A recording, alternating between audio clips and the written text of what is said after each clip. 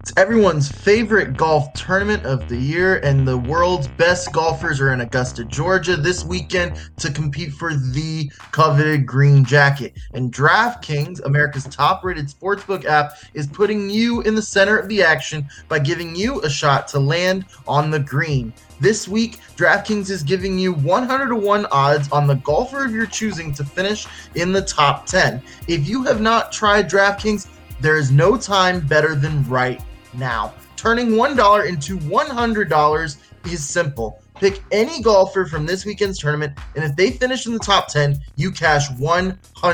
100-to-1 odds in an offer like this doesn't come around often, so sign up for DraftKings Sportsbook now to get in on all of the action and choose your golfer before the tournament tees off Thursday morning. DraftKings is safe, secure, and reliable, so you can deposit and withdraw your funds at your convenience. Download the top-rated DraftKings Sportsbook app now and use the promo code TBPN when you sign up to turn $1 into $100 if the golfer of your choice finishes in the top 10 at the Masters this weekend. That's code TBPN to turn $1 into $100 for a limited time only at DraftKings Sportsbook. Must be 21 or older in New Jersey, Indiana, or Pennsylvania only. New customers only. Restrictions apply. See DraftKings.com/sportsbook for details. If you have a gambling problem, call 1-800-GAMBLER or in Indiana, 1-800-9-WITH-IT.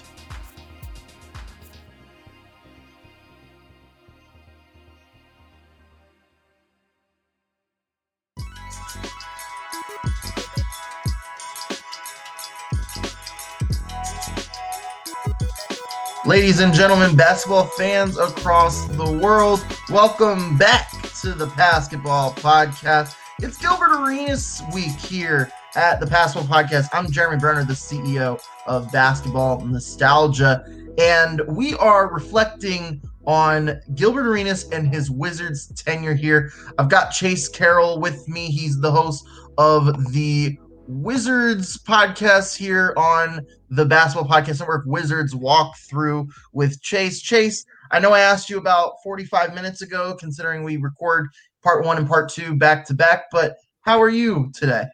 I am still doing wonderful. Probably even better after discussing a little bit of the Wizards' Gilbert Arenas era. Hey, man, that's what I'm here for. I'm here to make people feel better about themselves, but I'm not sure if you'll be saying the same after this, as we're going to be talking about some of the darker days of Wizards history and of the Gilbert Arenas era. And honestly, what makes this story a little bit more fascinating in my eyes, I think, just how this all comes to be and how this takes a turn. And it's an unfortunate turn because it limits this era for the Wizards, and it limits what could have been the legacy of Gilbert Arenas and how much greater it could have been. Absolutely. There was a lot to be desired in the Gilbert Arenas era, especially from Gilbert Arenas, and some of the issues that held him back were his own, but a lot of it was not his own. And I think the main thing that kept him away was injuries and not really the legal issues. He had his legal issues, which we'll get into, I'm sure, here in a little bit, but the injuries are really what derailed his career. That really stopped him from becoming what he showed early on in his career, a 29, 28 point per game scorer that all of a sudden quickly erased. Yeah, so let's pick up right where we left off on our previous episode. Go check that out and take a listen to it. If you haven't listened to this episode, it will definitely provide a little bit more context than just jumping right into the middle of our conversation that we're having this week on Gilbert Arenas week here at the Basketball Podcast. But they go into 2006 as, once again, in the middle of the pack in the Eastern Conference. They are a 5 seed. They're a 5 seed that year against the Cleveland Cavaliers, who are also in a very similar boat to Washington at this point, considering the fact that Washington had Gilbert Arenas as their young star, and Cleveland had a young star of their own that had not proven himself in the playoffs, but was given his first chance to do so here against the Wizards in 2006. Absolutely. They faced a young LeBron James, which no one really knew exactly what LeBron James would end up becoming. He showed early on in his career against the Wizards, 3 straight eliminations of the Wizards. As a young Wizards fan, I hated LeBron James just for probably a whole decade of my life. I disliked LeBron James because of what he did to us those 3 seasons. And I've since come to really respect LeBron and really like LeBron. You have to respect what he's done over the entirety of his career. But those 3 Wizards series, I think, are really what catapulted what ended up becoming what he is today, this MVP level player, this greatest of all time type level player. It started against Washington. And I remember the series growing up and seeing LeBron. Like, LeBron was LeBron at this point. He was, clearly the future of the NBA. He was the chosen one, if you will. But you never really gain your stripes until you go down in the playoffs and you win in the playoffs. And this was his first chance. Is he LeFraud or is he LeBron?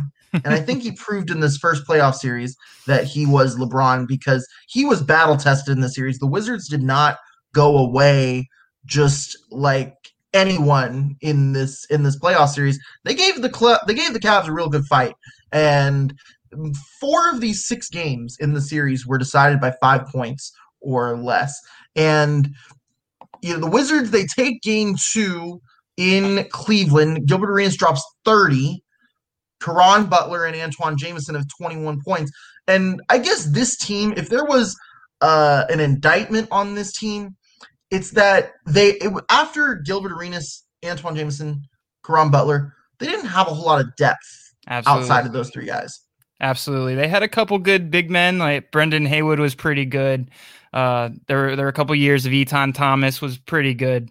But to your point, yeah, they lacked the depth.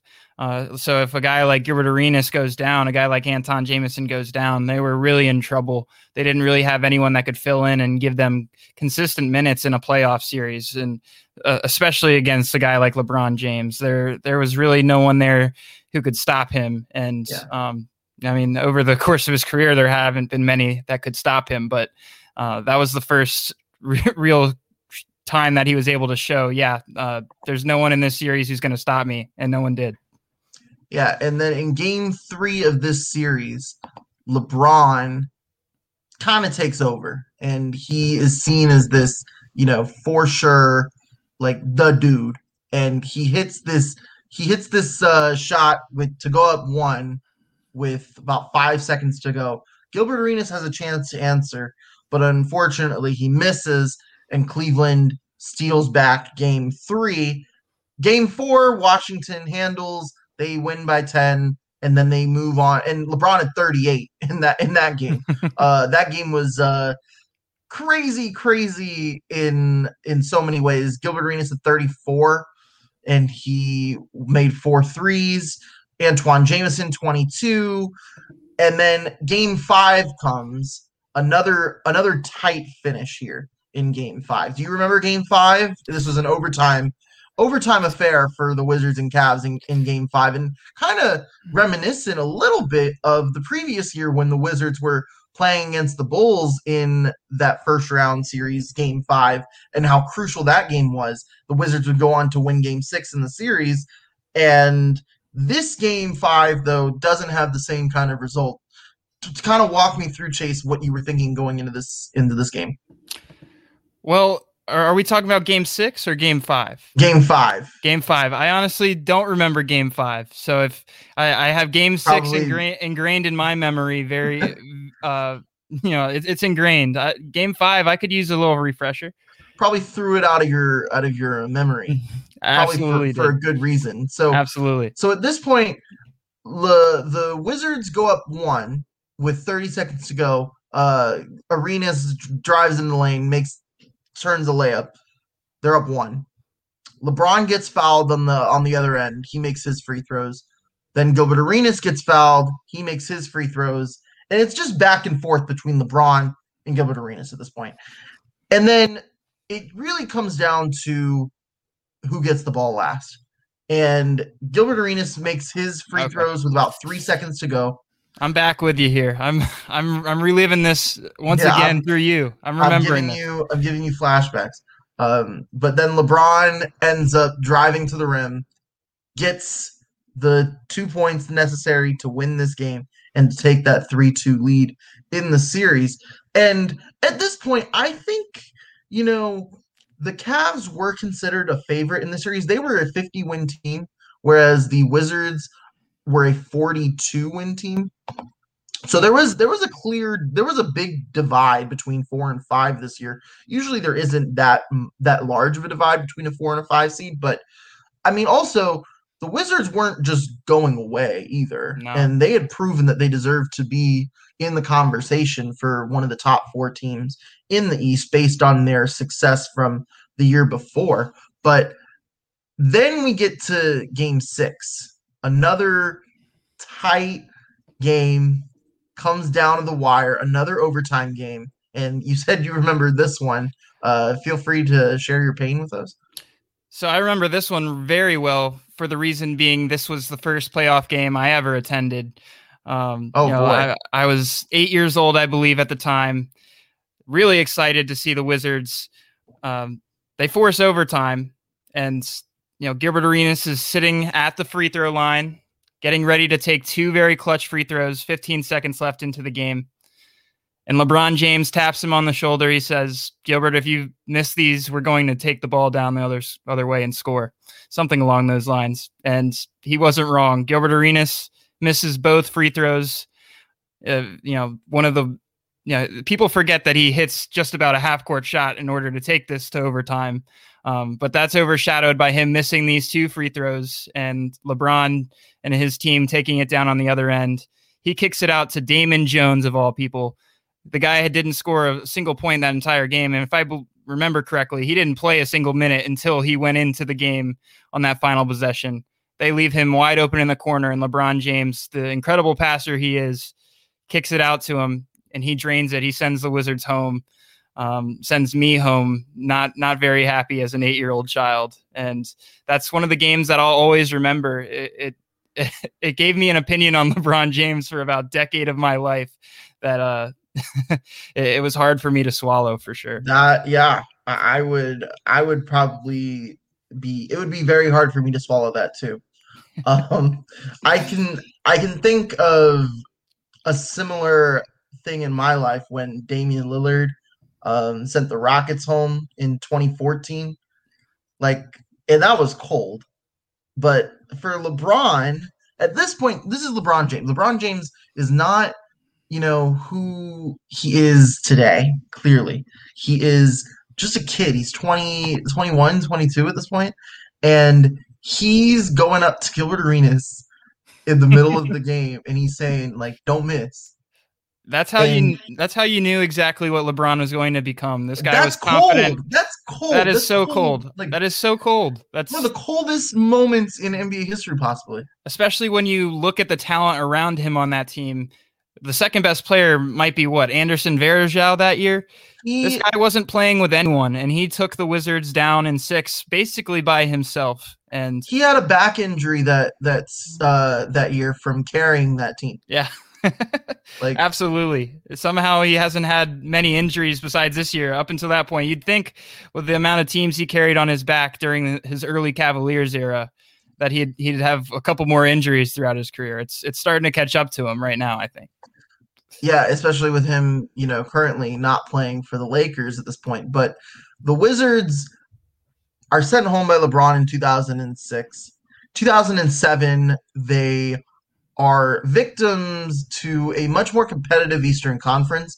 And the Wizards, even though they are only 1 game worse that following season at 41-41, they are the 7th seed in the East. And they're once again sent home by LeBron and the Cavs. That series was not as close as the one from the year before. And that's the healthiest Gilbert Arenas was. And he did, and that's kind of where LeBron kind of factors in here and kind of it kind of ends, and it's where kind of the more unfortunate reasons behind Gilbert Arenas not playing to his full potential kind of happens. And he spends most of the 2007 2008 season on the bench.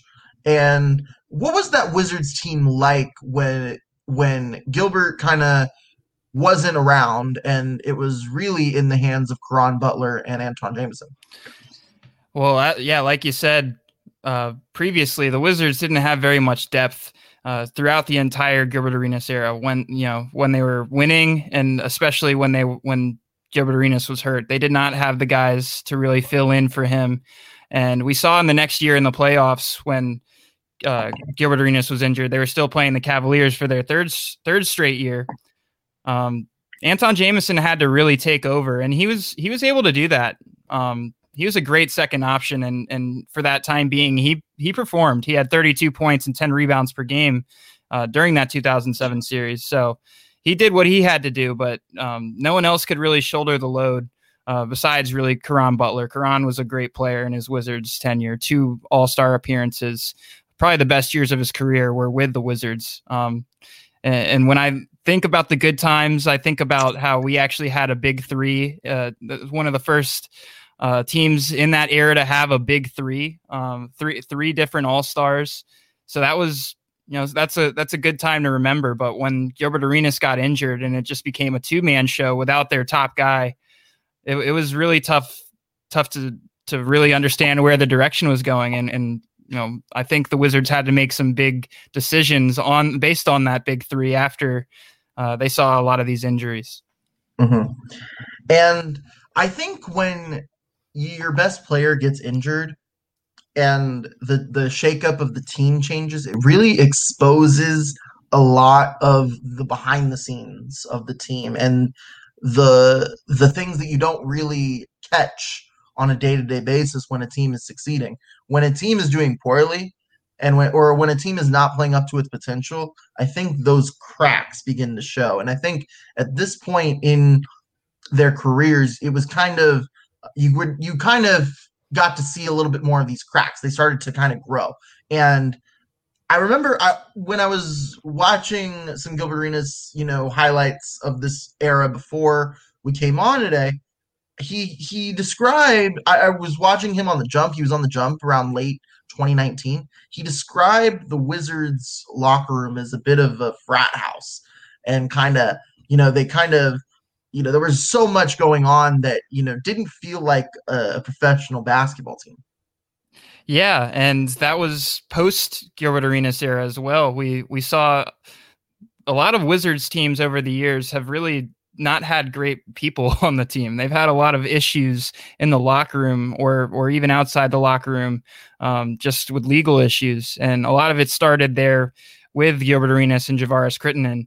The gun issue in the locker room really set off, a new era of Wizards basketball. They were forced to, Gilbert played with the Wizards after this incident, but it definitely really changed the course of what they were going to do moving forward. He had been injured plenty already, so this was kind of the last straw for Gilbert. What was the issues he was having legally, and it goes a little bit even beyond this gun incident in the locker room. He had a couple other issues after that came into the news, but yeah, it was a tough era for the Wizards. They had to really make some decisions because they had a lot of, really just like guys like Nick Young were in the locker room, Andre Blatch.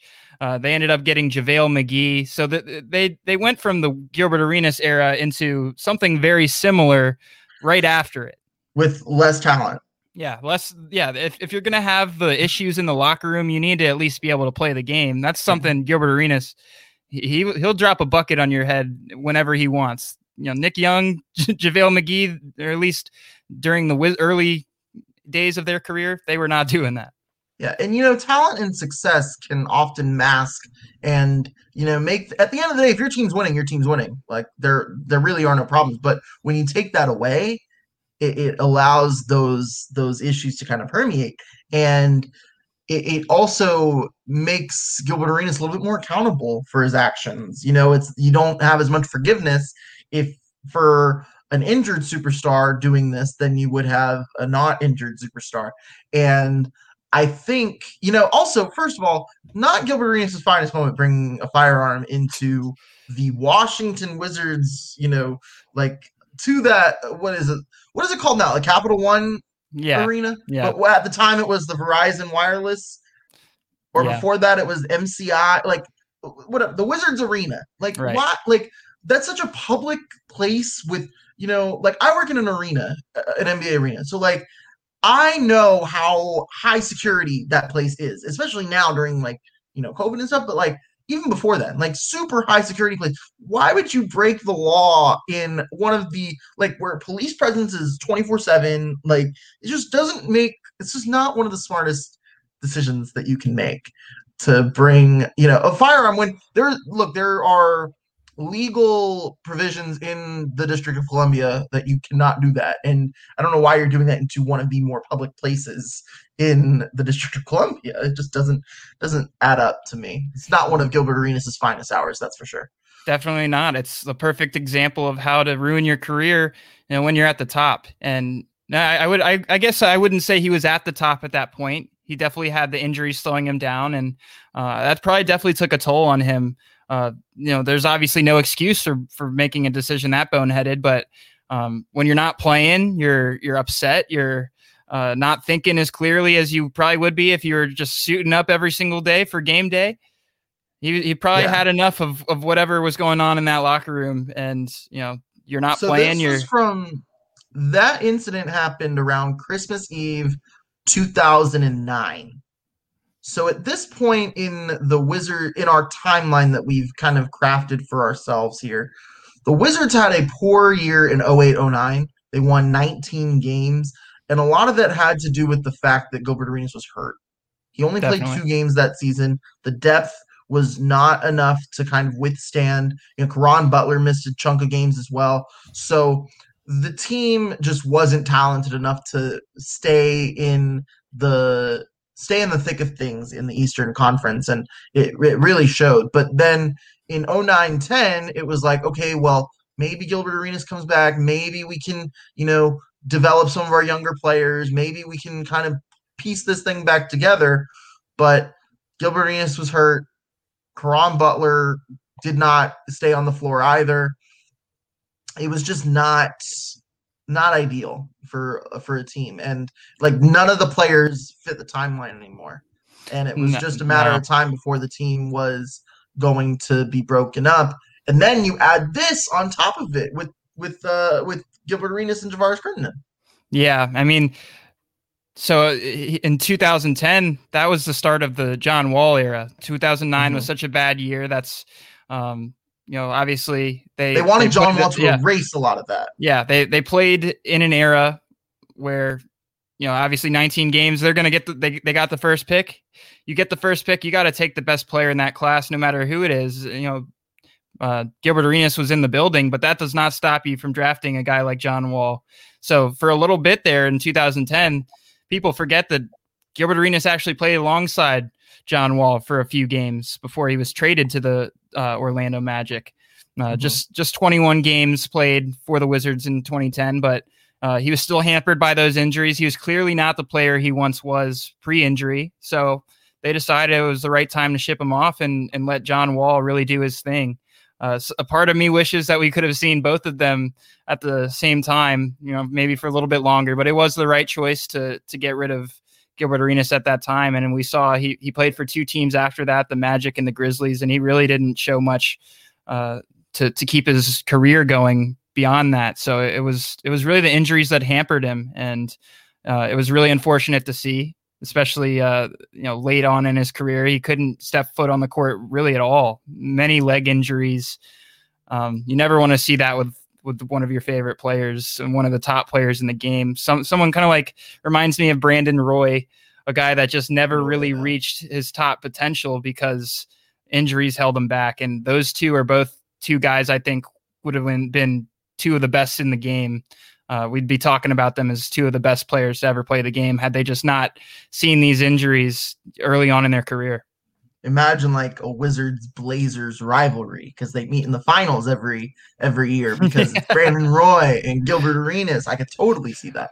Maybe we'll see that in an alternate universe someday. Yeah, I think it has to be an alternate universe now with how the Wizards are being run these days. But Yeah. So looking back, it's been over 10 years since Gilbert Arenas has played a basketball game for the Washington Wizards. You look back on this era of Washington Wizards basketball, you had some success, you had a lot of promise, that a lot of that promise kind of went unfulfilled. Looking back on the era, what is one way that you look at it, and what do you think is Gilbert Arenas' legacy, not just with the NBA and his career, but with the Wizards? And how is he perceived today in the DC area? So I would say that little stretch of few years the Wizards had, despite being knocked out in the first round, those 3 years by the Cavaliers, I'd argue that was the peak of the Wizards over the last 10, 20 years was that era of basketball, the Gilbert Arenas era. It exceeds the John Wall era, in my opinion, although John Wall did get to the second round multiple times as well. I just felt like the Gilbert Arenas era was at a higher high than those ever were, because interesting. It brought the fandom back into DC. It was really lacking. It brought excitement, and I think part of that is probably just me having been grown up during that era. I was 8 years old and just loving Wizards basketball. That's what brought me into it. But I know Gilbert Arenas is still loved in the DC area. He's very respected. His basketball mind is truly impressive. If you've ever just sat and listened to him talk, he's got an incredible basketball mind. So I know a couple of people that I know have actually advocated for Gilbert Arenas to be on the Wizards coaching staff. And I honestly, that wouldn't be the craziest thing I've ever heard. I know. Hey, Scott Brooks's contract is up at the end of the year. Yeah. Hey, he can't do much worse. That's what I'll say. But Steve Nash went from went to head coach straight away. Was never like a truly. I know he was part of the Warriors, front office, but he never was really like an assistant coach. Hey, maybe we could see something similar with Gilbert Arenas. Yeah, Could right. you imagine Gilbert Arenas and Russell Westbrook, Gilbert Arenas and Bradley Beal all together? Ooh, see if he? I don't know if I want him to be head coach. I don't know if I want him to be head coach. I'll take him on the bench in some way, but hey, but he couldn't be worse than Scott Brooks has been doing this year. I don't think so. Hey, if that's what they need to do in order to jumpstart this team, by all means, bring in Agent Zero for a second stint here. Yeah. Well, thank you, Chase, for coming to talk Gilbert Arenas basketball with me. Feel free to explain your podcast to the listeners, the Wizards Walkthrough, and talk about what you've got working on. And feel free to drop your Twitter handle and any links that you have in the process. So, yeah, you can find my podcast, The Wizards Walkthrough with Chase Carroll. Find that just about anywhere podcasts are distributed, Apple Podcasts, Spotify, all of those good things. I'd like to talk about, I'm going to be talking about here up in the coming weeks, what's going to be happening for the Wizards moving forward, because I don't think many in the fan base these days are really caring about the present. I don't think too many are pushing for the playoffs like the team is claiming they want to. They want to make the playoffs. I think people want to hear about the bigger picture here. What are the Wizards going to be doing next offseason in order to make this an actual competitive team, if there is any moves they can make? So I'll be discussing that. You can find my Twitter at @ChaseCarroll_. See, this is why this works, because I don't think a lot of people like talking about the present, especially with a lot of their teams. I feel like there's very few teams that are really super excited about the present, like a state of affairs with their team. So that's why you talk about the future and I talk about the past. So it works perfectly. But thank you so much, Chase, for coming on this week. And thank you, listeners, for tuning in to this episode of the Pastketball Podcast. Be sure to subscribe and download the podcast wherever you listen to your podcasts. We are on all available on majority of available platforms. I don't want to say all, just in case there is like a bootleg or like a small one that I'll listen revise my to. statement as well. Most Your platforms app of choice. How about that? We'll use Yeah. the app of choice. And you can follow the Pastketball podcast. We have episodes every Tuesday and Wednesday discussing the past of basketball. I almost say, Pastketball. It's such a perfect name It combination. fits. Like, it You really can does. you It really accidentally does. say it sometimes. That's Yeah, how good it is. and honestly, it's a very good thing at this point. But I'm also working on a project here on NBA 2K where we take the league, the my league mode in the game. We get a roster from the year 2000 and we let the game do its course and see if history repeats itself in the eras of NBA basketball throughout the last 20 years. It's a really exciting project that I've worked on for almost a year now, since quarantine started pretty much. And now we're kind of seeing it for people to consume and to take on. So that is coming very soon. So keep an eye out for that on social media. And you can also follow me on Twitter at Jeremy Brener. That's JeremyBrener for more content. So again, thank you guys so much for tuning into this episode. And until next time, rewind and be kind.